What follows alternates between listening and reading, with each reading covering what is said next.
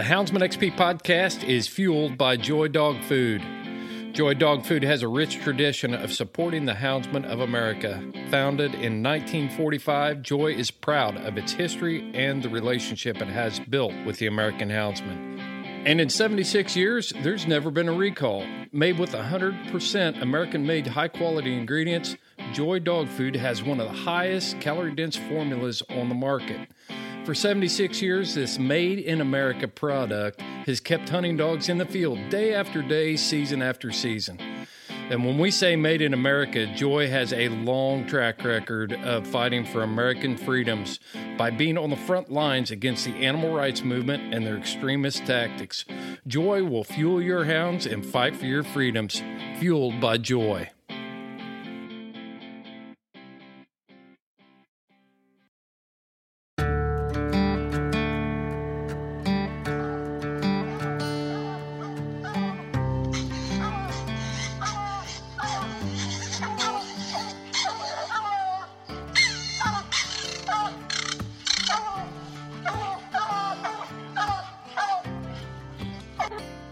This is the Houndsman XP podcast.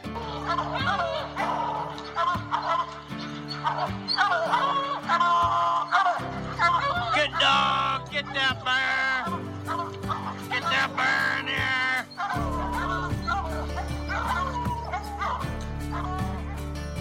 The here. original podcast for the complete Houndsman. Look at your coat of go, Justin Height. We're gonna get him. The podcast that represents our lifestyle of extreme performance. Get up there. Get him. Get him. Yeah, good boy. Good boy, Ranger. Uniting houndsmen across the globe from east to west, north to south. You know, if you're going to catch a cat or a lion, you know, you have to have teamwork. We take you to the wildest places on earth. Yeah, so how many days a week you spend up there? As much as I can, to be honest with you. Anytime that I get, I'm out there. Join us for every heart-pounding adventure on Houndsman XP. I'll tell you like I tell everyone else, I'm going to hunt whether you're here or not, so you might as well be here.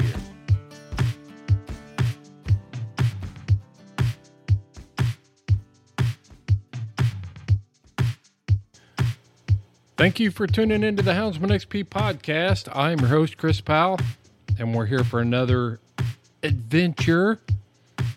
I've got Kevin and Nancy Hall from Dogs Are Treed, and they've got a big announcement that we're going to get to. Some of you will remember the days when Kevin was riding the tails called the Long Walker. It was a fan favorite. He posted those on Dogs Are Treed in the Facebook group. Well, he's compiled a bunch more stories, all the original stories, and he expanded into some new stories, and he made a book out of it. Finally, it's coming out. I've been anticipating and anxious to see this thing. I did get a chance to take a look at it and proofread it, and it's going to be awesome. It's going to be a collector's item, folks. I'm telling you, it's going to have an epic cover on the front of it. It's going to be a beautiful, beautiful book, and it's going to be well written and highly entertaining. I think you're really going to enjoy it. Kevin and I also take a deep dive into hydration. Kevin has probably done more research than anybody that I know of that is not a veterinarian about how dogs stay cool and how to hydrate them the best. And all that science is backed up by Dr. Arlie Reynolds. And Kevin went ahead and took a deep dive, and he and his wife Nancy market a product called Dogs Are Hydrated. You're going to want to hear how this product can keep your dogs cooler, keep them well hydrated, keep them in the field longer, recover faster. This is a game changer, folks. It worked for Arlie Reynolds, who is a 3-time world champion sled dog racer, and it can work for you with your hounds, whether you're competition coon hunting or bear races or lion hunting. Well, I don't care what you're doing. Beagle guys, bird dogs, you ought to be using Dogs Are Hydrated, seriously. And if you go to the website, make sure if you do order it, you can enter the promo code HXP 20% off, all capital letters, HXP 20 the percentage sign off, and you'll get 20% off of your order. Guys, that's all I got. Let's get down to it. This is a box shaker. Let's get the tailgate down. It's time to dump the box. I want to welcome Kevin and Nancy Hall from Dogs Are Treat to the podcast. We got some big news from them, so we'll get into that. But how is everything from my good friends in Ingham, Idaho? Things are going great. Yep, it's been a good summer. Nancy's arm's healing up finally after second surgery. It hasn't been a fun summer. Just yeah. We haven't gotten to go anywhere. I didn't get to do my birthday trip, but things are going well. You didn't get to do your birthday what? Trip. Oh, I thought you said your birthday strip. I was thinking, oh, poor Kevin. Yeah. Kevin got cheated. We take off camping on this trip. Yeah, so yeah, it's a fun trip. Anyway, I was in a lot of pain, and I knew that Kevin had taken 10 days off. And I knew based on everything that I had to have that second surgery. And he came home one day. I said, we're not going on our trip. I scheduled the surgery because it just, I couldn't take it anymore. So yeah. And that's the second surgery you had to have. Yeah.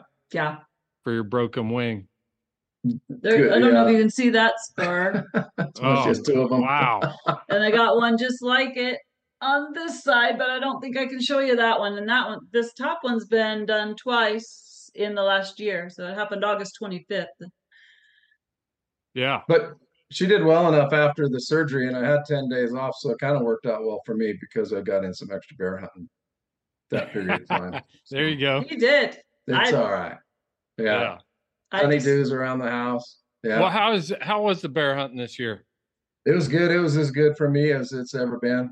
It was a good year. I changed up my jobs a little bit a year ago, so I could get on a more regular schedule and have some predictable time off, and that was really paying off. Just to be able to schedule something compared to what I had before. So it made a big difference. Had to sell the Nampa car and everything. The Nampa car, lots of things. He still has it. Well, I still have it. I got it here in Pocatello now, and I drive it back and forth to work. Oh, no kidding. Yeah. Can't get rid of the Nampa car. Yeah. But that's all right. But, so tell us some bear hunting stories from out there before we get into this is going to be like a big unveiling celebration. Yeah. And we're going to get into all that. There's a couple other things I want to talk about, but let's just start off with talking about bear hunting. I know you're hunting some mangy blue tick out there. Yeah, and that made the season pretty interesting. It's but just to recap, it started late for us because it's such a late spring. Field trials were getting canceled, and you couldn't get out really till Memorial Day or just after. So it was a condensed season. But once it got going, bears were active, and it was good. I think we got races every time except for once. So we had a good productive year that way. And hunting junior, the big blue tick, was interesting. He kept it. It was always entertaining because he's got a lot of personality, a lot of natural talent, and it was just fun. He's really worked out well for bringing in an outside dog. And in context, I've been a plot guy since the '80s, late '80s, and the group of people that we've gravitated together, they're the same. And well, plot guys have to hunt together because nobody else wants to hunt with us. That's it. Yeah. Well, and there's a lot to that. Yeah. And to bring in a dog from outside the area and from a different breed, and there's just a lot of unknowns. What's this dog's temperament going to be like? Is he going to fit in? Is it going to work out? Are the other dogs going to accept him? Yeah. There's just a lot of things that are unknown, and so everybody's watching to see what happens with this dog, but everybody liked him. I'll tell you what, that was the thing about big country. That guy made friends everywhere. That dog made friends everywhere he went. Yeah. He was always a dog that you could kind of read his personality in his face, and he was just a likable dog. He's just one of those likable dogs. I mean, he made friends everywhere. Made us a lot of friends too. Yeah. Yeah. So he's been really enjoyable to have around. So Yeah. we appreciate that. He's everything he was supposed to be. I Well, remember good. seeing Mongo. That got started when I saw Mongo for the first time, and I was holding Mongo on the end of Oh, the yeah. leash and checking him out a little bit. And I thought, I've never seen a blue tick that was this athletic and built this strong Mm-hmm. before. And I thought, man, if I was ever going to get something different, I'd like to try one of these. And a couple of years later, the opportunity came around, and he's just like Mongo. You've seen some of his pictures. He's a big, strong, stout, good-looking dog. Yeah, so it's been enjoyable. Do you like his looks as well as you like Mongo? I haven't seen him since he I was. haven't seen Mongo in a long time, but I know as far as his build, from what I remember of Mongo, yeah, yes. Then I don't remember Mongo's markings exactly, Mm-hmm. but he might, Junior might be a little taller, Yeah. maybe. But beautiful dog. Great. Yeah, Great. Well, that's good to yeah, hear. That's good to yeah. hear. I'm Good actually year. Good year hunting for one of the siblings right now. yeah, yeah. The Yep. younger one, about a year old. No, I've got a half brother to him out of Jazz and Crash, which is a half brother to Big Country. Racket Ridge Crash is a half brother to Big Country. So Indy is out of Crash and Jazz, and then Junior is out of Big Country and Jazz. And I've got a litter mate to Junior here now that came. Casey brought her down. He's got Rush, and he had one he called Girl, and so be making the rounds this year. Headed to New Mexico next week. Nice. Oh, wow. Nice. Yeah. Probably West Virginia this fall. Yeah, Virginia for sure. I don't know about West Virginia, Yeah. but yeah, we probably will end up in West Virginia where we hunt at least once. So Yeah. so hey, there was something. For within the context of what was able to do, it really worked out well, because there's different levels for everybody. There's the people that can go 6 days a week. There's people that can go 3 or 4. Some only can go 2. Some guys can only go once every other week, Right. and so you just have to understand what your limitations are that way and do the best you can within that, and just be blessed that you have the opportunity to do what you can do and make the best of it. And so For sure. good year. And some guys can't show up because their wife wouldn't let them. Yeah, some guys, had a growly wife that day and didn't show up. So I never had that. Yeah, so You know what? That's because I get a ton done when he's gone. That's the way Carrie is. yeah, Oh she my likes gosh. someone gone. I'm buzzing around and doing 5 things at once. And Yeah, man, I know I can track him while he's gone. And I'm not kidding you. I'm like, okay, I have 2 hours left. Yes, I have an hour left. I mean, a lot to do. And once he gets home, the dynamic changes. It's not that it's bad, but we do have a business to run. And so there's things that I do by myself. There's things for it that he does. And then there's things that we need to do together. And so it works out well. Go hunting. yeah. We use the InReach for that, because she's got the InReach Explorer app on her phone. Mm-hmm. And with my login, she can see where I'm at. If my Garmin's on, she can see where I'm at. Yeah. And she can tell what's going on. If I'm on roads or if I'm hiking off roads, then she knows something changed, something different's going on. If I'm hitting the highway driving home, she sees that. You know what stinks? What stinks is that I can also see if he goes a different direction and he happens to be headed to the vet. Yeah. Yeah. And I mean, that hasn't happened for a long time, but there have been a couple times when I'm like, oh no, crap. I thought about getting it for my wife, for Carrie, but I don't even know that she would look at it. She's just like, I don't care. Whatever you're doing, I don't care. Yeah. And that's, the 2 main reasons: safety, because I can get messages. Yeah. Right. So send messages through. So 2 big reasons. If I missed a message, that would be awful. If it was a very, very, very important, hey, I'm hurt message.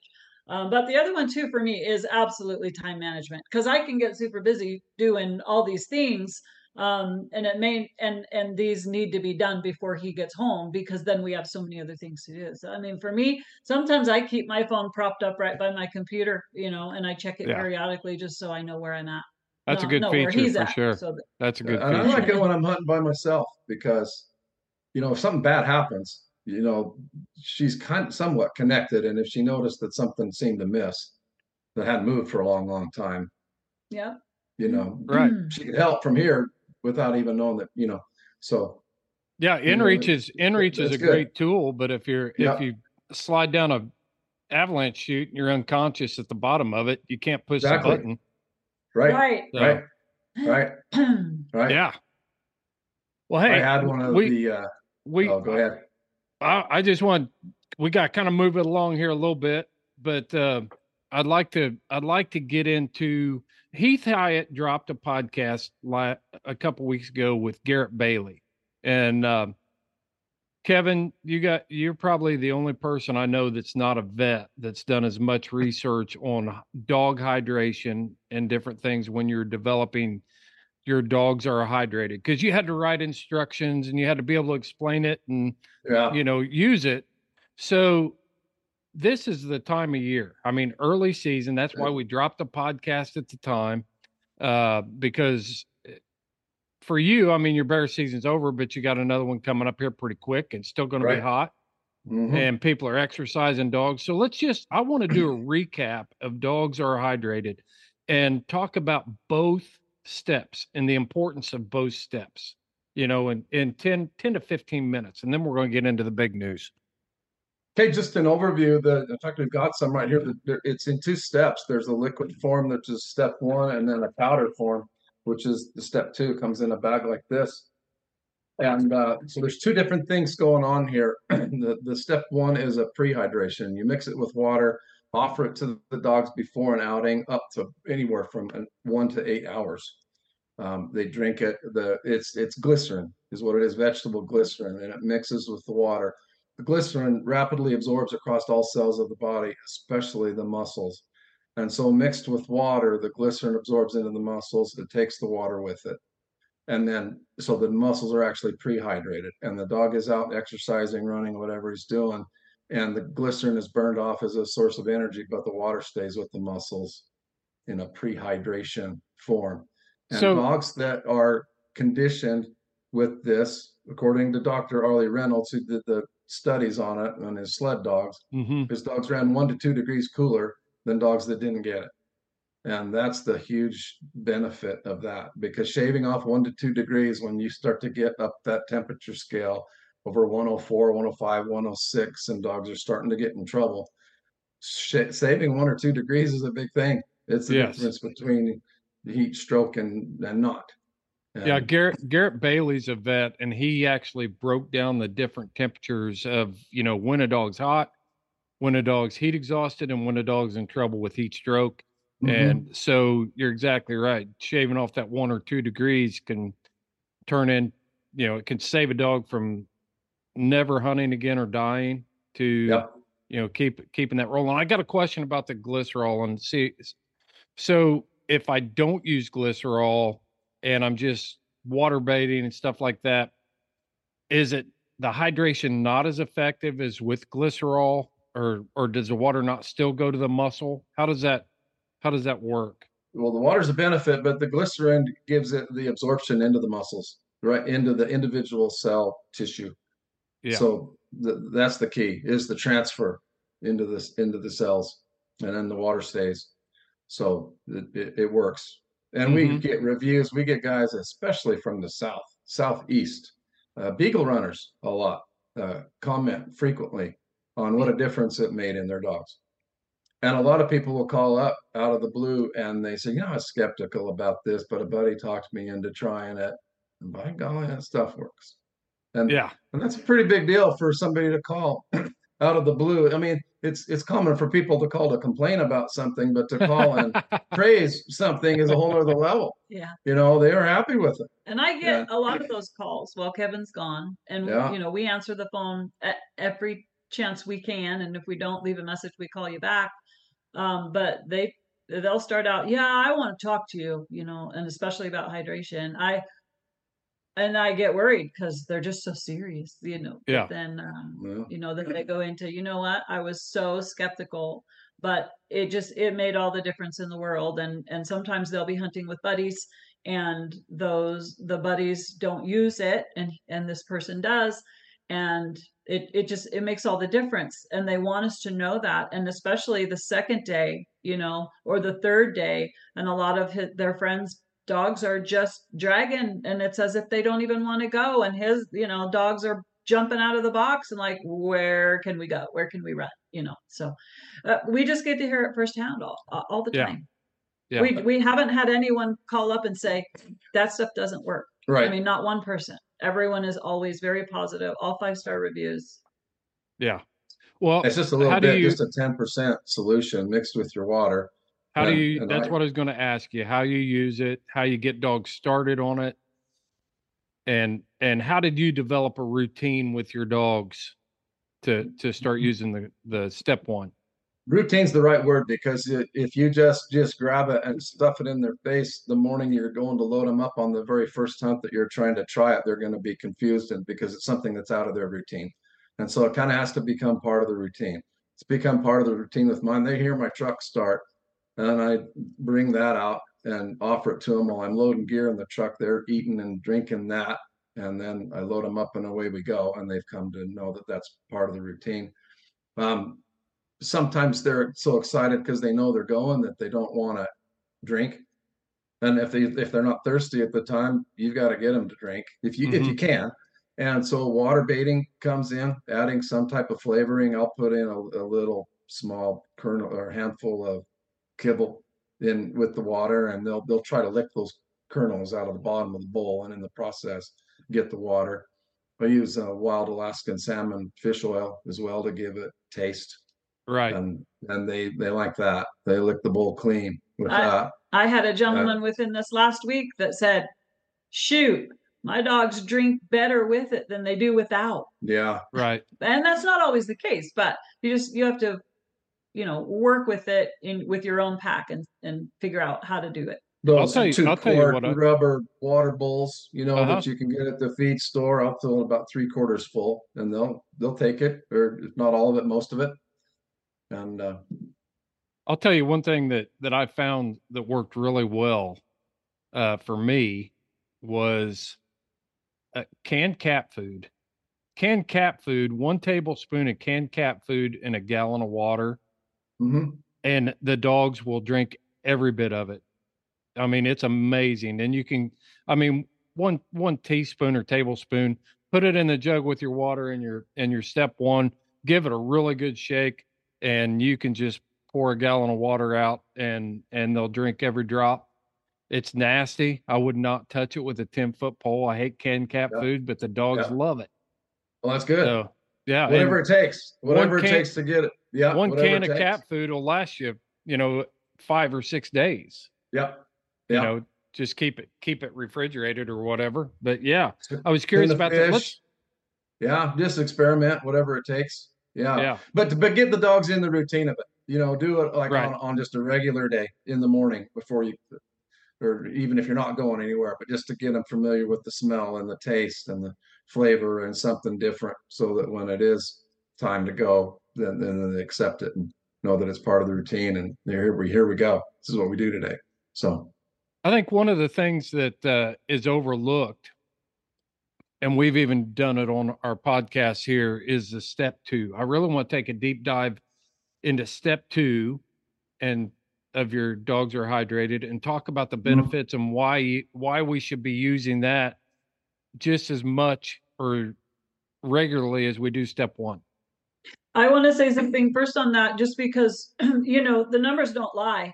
And obviously with our website, we have all sorts of analytics, and we can look at that and see how many people are using step 1 and step 2 and all of that. And it is really, I don't know, I don't want to be negative and say it's a disservice to the dog, but it kind of is, because it's great that the step 1 just sells like crazy. And there are so many people that buy step 2, but the problem with it is that not everyone is buying step 2, and it's kind of leaving the dog out to dry as far as how does he or she feel the next day when you're expecting the same performance that you had yesterday. And that's where step 2 is so important. Yeah. Yeah. Well, when you ask Dr. Arlie Reynolds, what's the takeaway here? What's the best thing you've learned from the sled dog industry that would apply to the hound dog industry and help us out? And he said, well, there's two things and they're both super easy. And one was the prehydration with glycerin, and the other was the energy recovery with maltodextrin. It's a maltodextrin is what, and it's a white powder, real fine powder, like a flour, mixes easily with water. It's a carbohydrate. So what you're doing is giving the dog a carbohydrate boost. And it works best if you can get it to the dog within 30 minutes after exercise. The key to making it work is there's two energy sources that a dog uses when he's working. He's using fat and he's using carbohydrates. They'll burn through their fat resources first, which is a good thing because the dog can store 50 times more fat than he can carbohydrates. So you want the dog to be burning fat as a primary source of energy. And you get the dog fat adapted and get the dog burning fat by feeding him a high fat dog food year round, something in the 20% range. So 30-20 foods are great. Whatever you can afford, whatever's available, but getting up to that 20% fat and keeping the dog on it year round keeps the dog fat adapted so that he can burn fat. So when he's needing to burn energy, he burns it from fat. Right. And once he's burnt through, and keep in mind that you just can't switch like bear season starts next week, I'm going to switch dog foods because it can take 12 to 16 weeks for a dog to fully adapt to a changing food. So it's important to just feed it year round, and then in your off season, you just cut them back. Then I still hear people though talking about, switching from their wintertime blend to their summertime blend. Yeah. And it's science is there, people. It's there, folks. Just keep them on the high fat diet. That's it's been talked about on this podcast. It's a proven fact. Sled dog people have been doing it for years, and we've got our own philosophy within the hound hunting community, and it's been disproven. It's debunked. We've debunked the myth.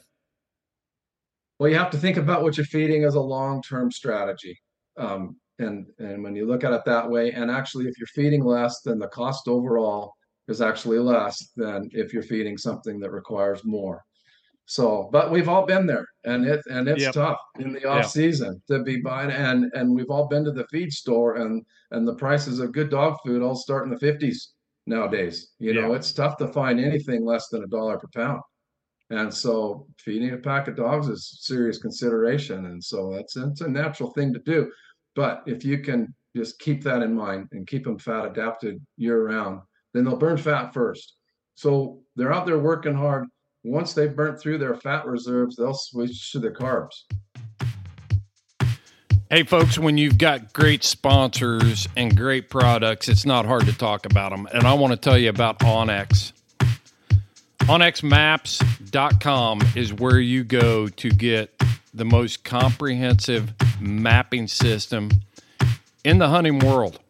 I'm telling you, it is a game changer for your hunting. It's going to reduce the cost of having map cards for every state. It doesn't directly integrate with your Garmin, but I use it all the time. If you can read a Garmin and then open up onX, you can see exactly where your dogs are headed, get property information, get terrain features. You can track where you've been. So if you're hunting in a new area, say you're headed to Autumn Oaks and you're going to guide up there through a friend of a friend of a friend, and you want to know the area, you can actually pre-scout that area, go in and hunt it, and it'll map your actual track. You can turn on that feature and it'll record it. While you're out there hunting, pre-hunting those spots, you can also find out who the neighboring landowners are. Contact them. Tell them what's up. Tell them you're going to be in there hunting, and more than likely you're going to be able to gain access to more property in those areas. I use onX all the time. No lie. So you can go to the Houndsman XP website at houndsmanxp.com, click on the onX logo on our sponsor page, and get your next elite subscription and use our promo code HXP20, and you will get 20% off of your subscription for onX. Patreon members, you get a deeper discount when you join us on Patreon. Know where you stand with Onyx. And they start burning into their carbs. When they've hit the end of their carb tank, that's when they're done. That's when, and you felt it yourself when you're hiking. You're just done. You've hit the limit. You hit that wall. You're out of energy, and that's what happens with the dog. And so, the easiest thing we can do is replace that carb loss, and you can replace it, especially if you can get this mixed with water into them within the first 30 minutes. And then that 30 minutes is important because as the dog's burning energy and he's burning those carbs, there's receptor cells that come to the surface, or should say receptors that come to the surface of the cells, because those cells have burnt their energy. They're hungry for energy, and so the receptors come to the surface looking for energy out of the bloodstream. Yeah. And you provide it through this carbohydrate. And when the cells are hungry for it, you feed them, and the receptors recede after about 30 minutes. So after 30 minutes, it really doesn't make much difference. But if you can get it to them then, it makes a huge difference in replacing that carb loss. You can replace up to 60% of their carb loss immediately, just in one drink. And it's so easy to do because you need to pre-mix it and have it with you so that it's in your truck, or, I pack it around on the back of my buggy, so that when I pick them up, I pull out a water bottle. They're thirsty anyway. And so they drink it right down. And they're getting just exactly what they need when they need it. And for it, whether you're going to hunt again the next day or whether you're going to go down the road a mile and dump them in again immediately, you've given them a boost, and it makes a huge difference. Have you seen, what's your experience prior to having this knowledge, Kevin, and now the way you bear hunt? You've seen the improvements personally. I've seen the improvements, but I'm looking for them, so I'm probably biased. Right. But I can just see it. You can see it when they come out of the box when you get home. They're looking pretty good, because there's been times I've had dogs that are beat when I get back to the truck. They're just tired. They had a long, hot day and they're tired. And I gave them some out on the trail before I came back, and I gave them some more when I got back to the truck. I load them up and drive them home for 2 hours, and I open the door expecting, they're going to be stiff and sore, and boom, out they come like a puppy that just went in there. Wow. They got a boost out of that, because nothing else would explain it. They should be more tired and sore, but they got a boost out of that. There's a couple things there. I pack it around when I'm hiking in. I keep it in a quart squeeze bottle. So as soon as I get to the tree, a lot of times I'll tie stuff back and I'll give them all a squirt of water. I've got them all trained to drink out of a squirt bottle. When you first start trying to do this, I think you're trying to waterboard them, but again, you've got a water bait to get this whole process started, but eventually you can stop with the nasty stuff. And maltodextrin is something that you can drink as well. So in a pinch, you can drink it to hydrate yourself, but I will put it in that squirt bottle, because that soft palate in the back, especially when it's hot, will get coated with that sticky, foamy saliva, and that actually slows down a dog's ability to cool themselves through panting.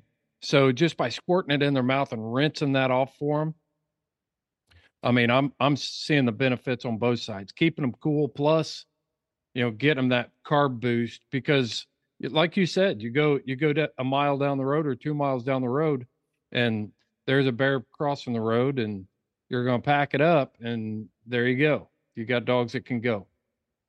Another benefit is they just seem to be sharper. It just seems to help clear their mind as well, because the brain gets lacking for the energy sources as well. And it gives it brain food, gives it a boost.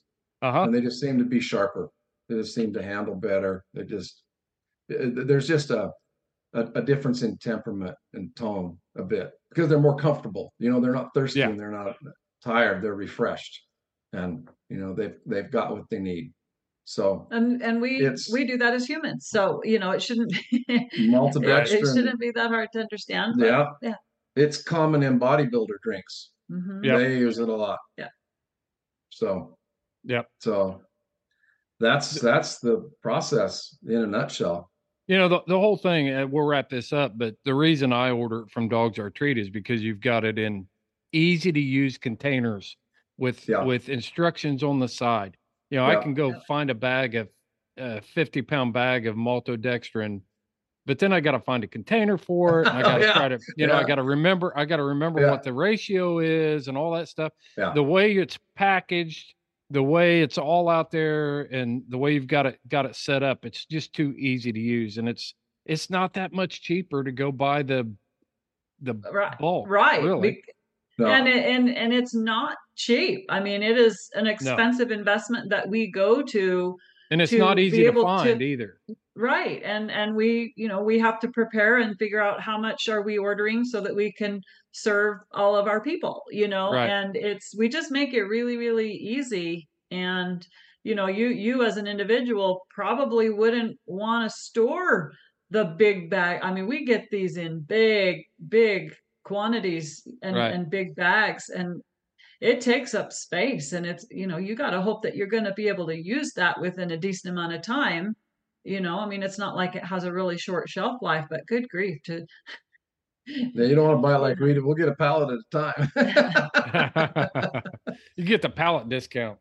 Right. Our goal, though, in this was one, to provide it in a packaging that was easy for a person in the field to use. And then second was just education, because we learned about it and the benefits of it. And we thought if we can just spread the word and just let people know that there is something out there that is perfect for hounds. We want to save some dogs. Yeah, we want to save some dogs. That's right. Yeah. That's right. That's scary when you see a dog go down from heat. It's a scary thing, and it can have long-term effects. Yeah. I've had one that did it prior to any of this kind of knowledge. Yeah. Cornfield race, plot days, 2012, probably one of the best plot coon dogs I ever had. And he got overheated in a cornfield. I actually looked at the satellite images I used to keep track of this stuff, like satellite temperatures and stuff in cornfields. You can find them on, seed company websites will track some of that stuff. And the temperatures in the cornfield that night were like 93 degrees at 11 o'clock at night. Oh, Shouldn't wow. even been hunting there. Right. Yeah. But I was, and he was never the same. So yeah, man, I'm glad you guys laid that out for us. I just think it's something that's so easy for us to be able to use, and something that's so beneficial for the dogs. If I was still pushing a dog in competition, then there's no way my truck would roll out without dogs that are hydrated in it. Yeah, you talk about giving it to them. You come in, you won your early round, you come in, you water your dog, he's going to be ready to go for the second round. Yeah. You're always looking for it. We're always looking for an edge. That's it. That's it. Go. It's simple right there. So it's simple. Yeah. Bird dog guys, everybody can benefit from this stuff. If you got a dog, it can benefit. Yep. All right. You guys ready to talk about the big news? Big news. Sure. It is big. I'm really excited about this. We are too. It's going to be, I'm excited that you're going to come to Autumn Oaks. And is that going to be the official reveal? Yes. Yes. It depends on how much I get done between now and then. There might be some things that roll out after. But yes, our publisher printer has promised that we will have our books by the 21st, so that we'll have time to ship them to you so that you can help get them to Autumn Oaks. Yes. Yep. Well, let's talk about that thing. Okay. So, well, I like to think about way back, and I'm going to ask people if they remember when that Kevin started sharing some short little stories on Facebook. And, because he's got all this in his head and all these years of all these different experiences and all of that. And so it was neat. It was cute, right? He was writing some of these stories and putting them on Facebook, and people were just like, oh my gosh, when is the next story coming out? And they would just be so anxious. And there was at least a week or two in between the different stories. And so, man, I was hooked on them. Oh, yeah, you were hooked on them, and we really didn't even know you at that time. And then one day, that's when you called and said, "Holy cow, we need to do a podcast." So anyway, it's been almost 4 years since that was going on, 3 for sure. Yep. And so anyway, he got to where he had shared about 5, and I started seeing Kevin, this is kind of making me nervous. What if people steal this content, or you know what I mean? You have to be careful these days with all that of was that. that was my And comment. you Yeah. said that too. I mean, you definitely got a hold of Kevin and said, "Hey, this is great. I noticed your work and what you're doing," and you told him, I'm getting nervous, and Nancy over here was getting nervous too, and I just thought, gosh, if you keep doing that, I mean, these are like chapters basically. You could literally write a book with these. And so, but you were right there too and said, Kevin, hey. Yeah, you need And to copyright that. yeah, we need to put your copyright information on each story, but you kind of need to stop doing that and keep going. Stop giving it to him for free. Yes, Right. yes. Right. Yeah. And so that's basically after I think the 9th one, I was just like, Kevin, stop, please. We cannot share any more of this. And people were sad because they're like, when's the next one coming out? So now there's a bunch of them, and they're all. Well, let's talk about what it is. I mean, this is a book called Tracking the Long Walker, and it's written by Kevin Hall. And the reason that it's so interesting in the way that it's written, but it's all based on your life and even your dad's life and the friends that he had as a lion hunter. Right. And you tie all that together in a very unique story. Going back 50 years. So, it's not a history book, but there's a lot of history in it. It's not a how-to book on lion hunting, but as you read through it, you'll pick up on a lot of how-to type things, that the people in the book experienced that you could learn from. It's not like my history, but it's like a history of that 50-year span from the early 70s till now of my experiences. And not only just my experiences, but people that I know well or knew well at the time, and maybe stories that happened to them. Because as it progressed and we started really thinking about a book, I started writing down just bullet points or topics of different things that I could write about.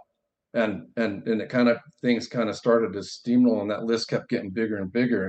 And I centered all these stories around a cat and placing the cat in different places. And he was having an interaction with this guy over here and an interaction with something over there. But I had so many topics that I was going to need more cats. So I had to pause the original cat and then backtrack to his mother and then backtrack to his grandfather, who was a big monster Tom that came out of Canada. Where cats get real big. Don't tell too much of this thing. Yeah, all right. But we track his life and then his father's life, and it covers a whole lot of territory. The timeline will skip around because I had to keep the cat moving. I got a big map and I got to keep the cat moving from story to story. And so one story might be from the early 70s and then the next story is from 2001. But that's just the way that it flows. So don't hold me accountable to a timeline, and just understand that.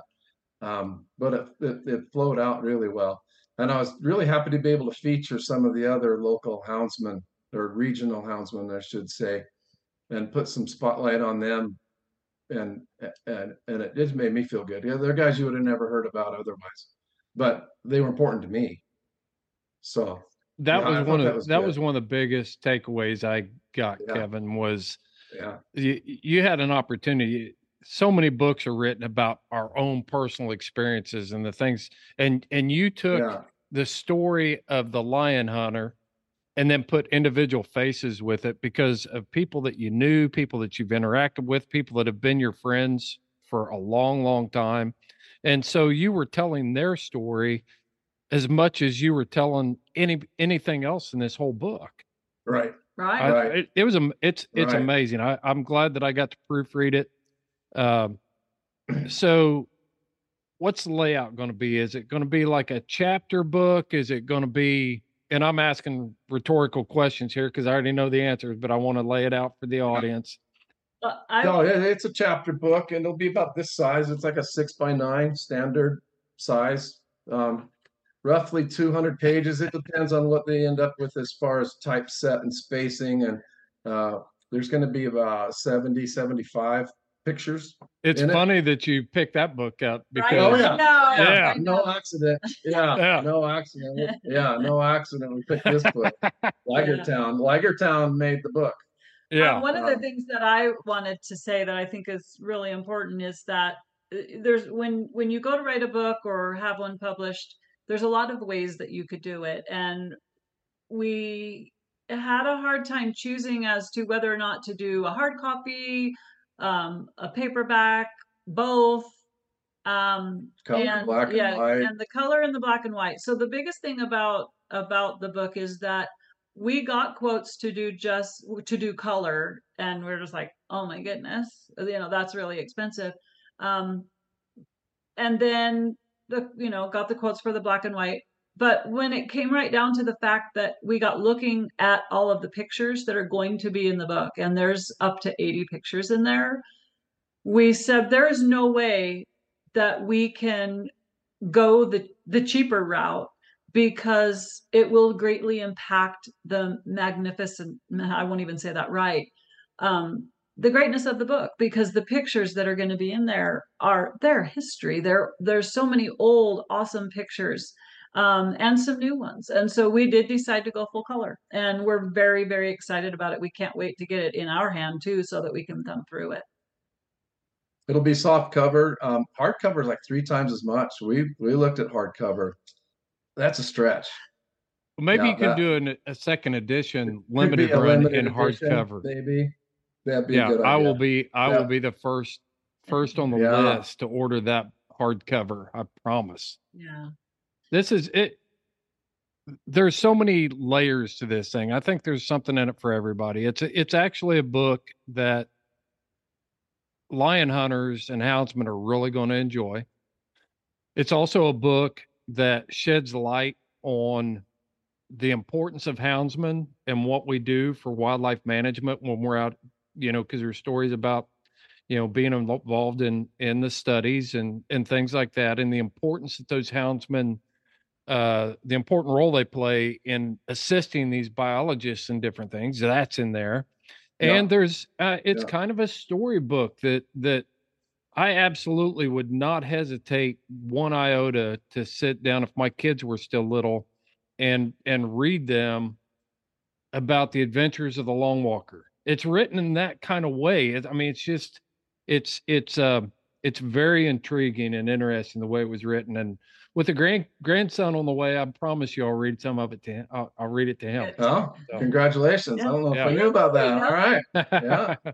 Good. Yeah. Well, yeah, there's my stories that are in it, and there's other individual stories. There's stories depicting scenes and historical things that happen, but binding them all together is the lion story, because the cat has a story too. Right. And sometimes I probably got to favor in the cat side and made the cat the hero in a story. But that's all right. I know that I was surprised, as I was reading through it all, that it really wasn't a book focused around Kevin. And you had touched on that. Right. This is not a, hey, I'm Kevin Hall, this is all about me. It's not that at all. Not at all. And the way that he did it, I mean, it truly, I feel, and I hope that I'm not just saying this because I'm biased, but I've been so amazed and so shocked at what he was able to do. I feel like the way that he wove it all together was masterful. I was like, wow. Because I saw the list of all the topics that he wanted to do, and I just thought, I have no idea how you are going to make that work. But he did in a big way. So there could be a volume 2. Huh? I don't know. Is that a teaser? Okay, now we'll reprint the first. We'll just do another run. Yeah. I will say this: any female that's ever had a baby without an epidural always says, when asked if you're going to do it again, well, talk to me in a year. I mean, because really, it's so much. It's so much.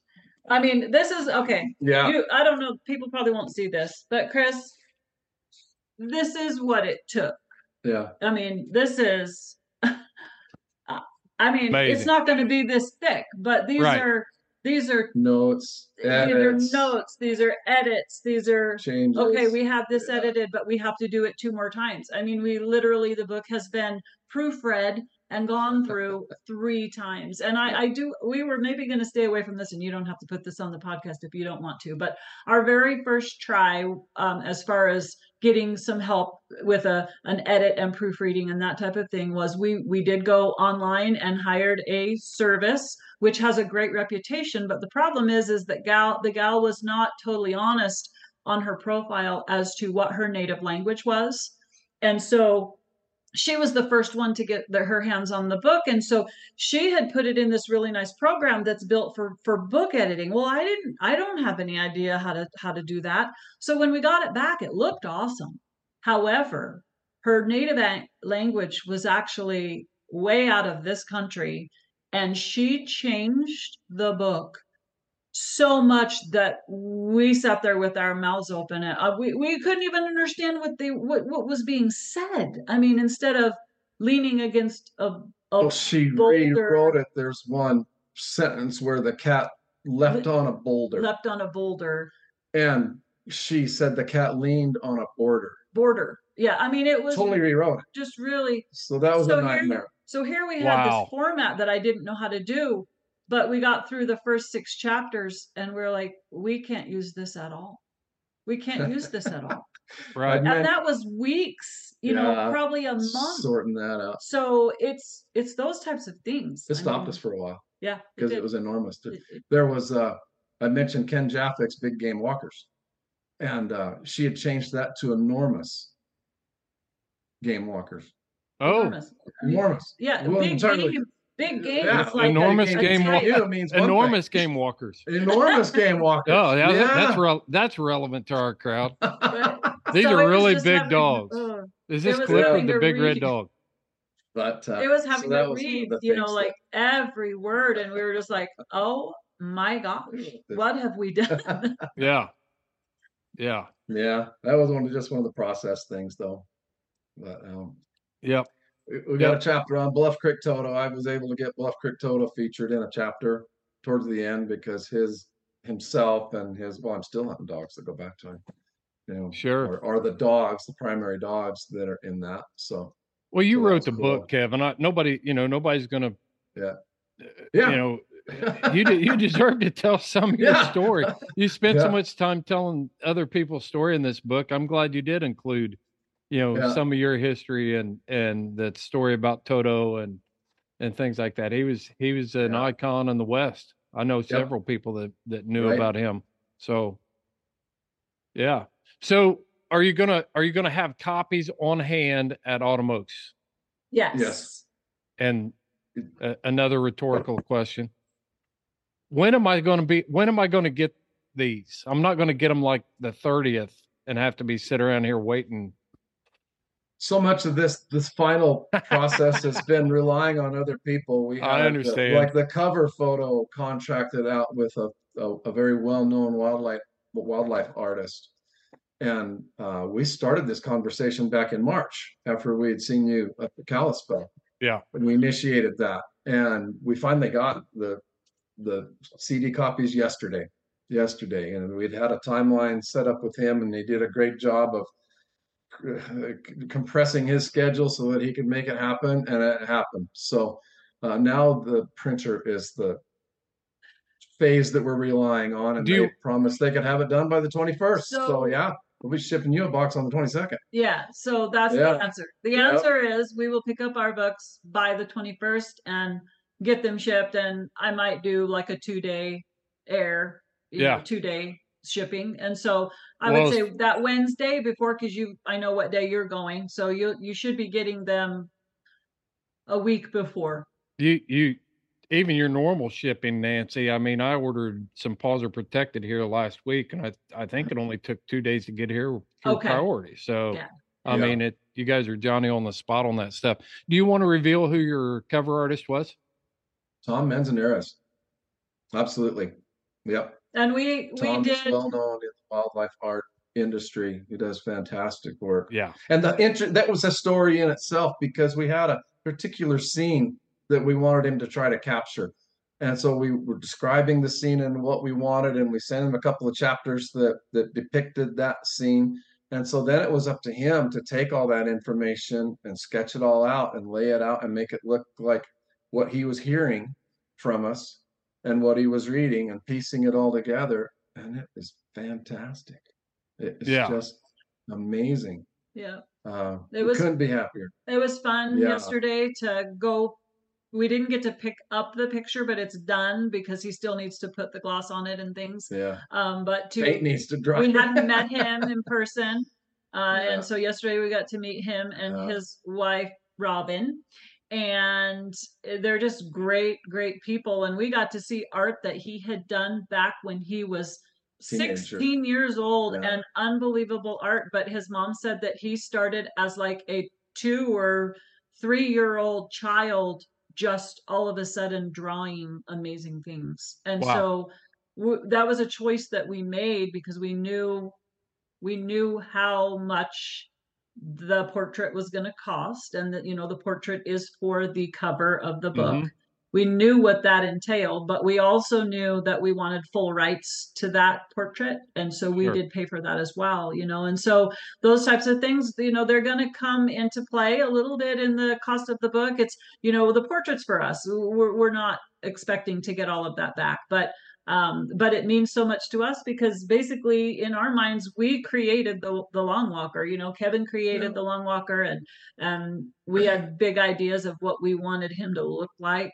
And man, he got it. He got it. So the cover's just super exciting for us, and it came to be what we wanted it to be. Yeah. Say Tom's last name again, just so everybody knows. Manzanares. You can find him on Facebook. He's a very accomplished hound hunting type artist as well. Right. A lot of good wildlife stuff on there. He's done different prints or done different paintings for organizations and things like that. So he's a friend of the club, the Eastern Idaho Houndsman Association. He's a friend of the club. I can spell his name for you. Mansanerez. Manzanares. Yes. Yep. All right. Well, that's great, man. This is exciting stuff. It's going to be a book that someday you're going to look at it on eBay and it's going to cost $700 to get it. Yep. Oh, that'd be great. Yeah. I got to tell you this morning, because like I said, yesterday was the day that we got to drive over an hour to go pick up. Well, we didn't get the picture itself, but we got the CD. So anyway, this morning, Kevin comes out, he says, "You didn't get that tie out shipped yesterday." What? I mean, the weight off my shoulders. I literally am getting tears in my eyes because it's just been so much. It's a huge process to do something like this. And I can't, you don't just sit down and whip out a book. I mean, you just don't. And so anyway, we get to move on. So are you going to have the cover offered in prints? Yes, we are. We are. Awesome. We are. Yes, we are. Great. Yeah. We haven't gotten a chance to go down that road yet, but you can sell them in different ways, just as the print that's rolled up in a tube and you can frame it any way you want, or we could sell it as framed and prepackaged and ready to hang on the wall. So we'll probably do a little both. Great. We'll offer that, and it's good enough that you would want it. Yeah, I've got a sneak peek at part of it, and it's going to be epic for sure. Yeah. And that's an overused word, but I mean, this is it just tells the whole story. You're going to know what that book's about when you look at the cover.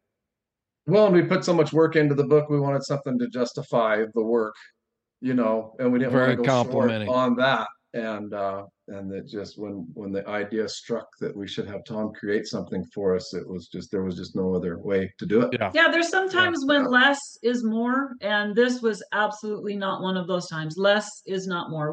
More is more. Yeah. We wanted it to be more. Yeah. Well, I got one last question, and then we can wrap it up from there. But did you ever get writer's block through the whole thing? You always hear about, Well, this goes back 4 years. This goes back 4 years. And I just started writing, so I'd have content. We had this fledgling Facebook group called Dogs Are Treed that needed some content, and so I was just putting down. That was 4 years ago, and yeah, there were several times when the momentum was just gone, and the creativity flow just ebbed away because something else in life would interject, like Sure. a bear season or Nancy's arm, Broken arm. or any number of things in life would kind of put a halt to things and break your momentum, and then months could go by before the inspiration came back to pick it up and start on it again. And so yeah, that was common throughout this process.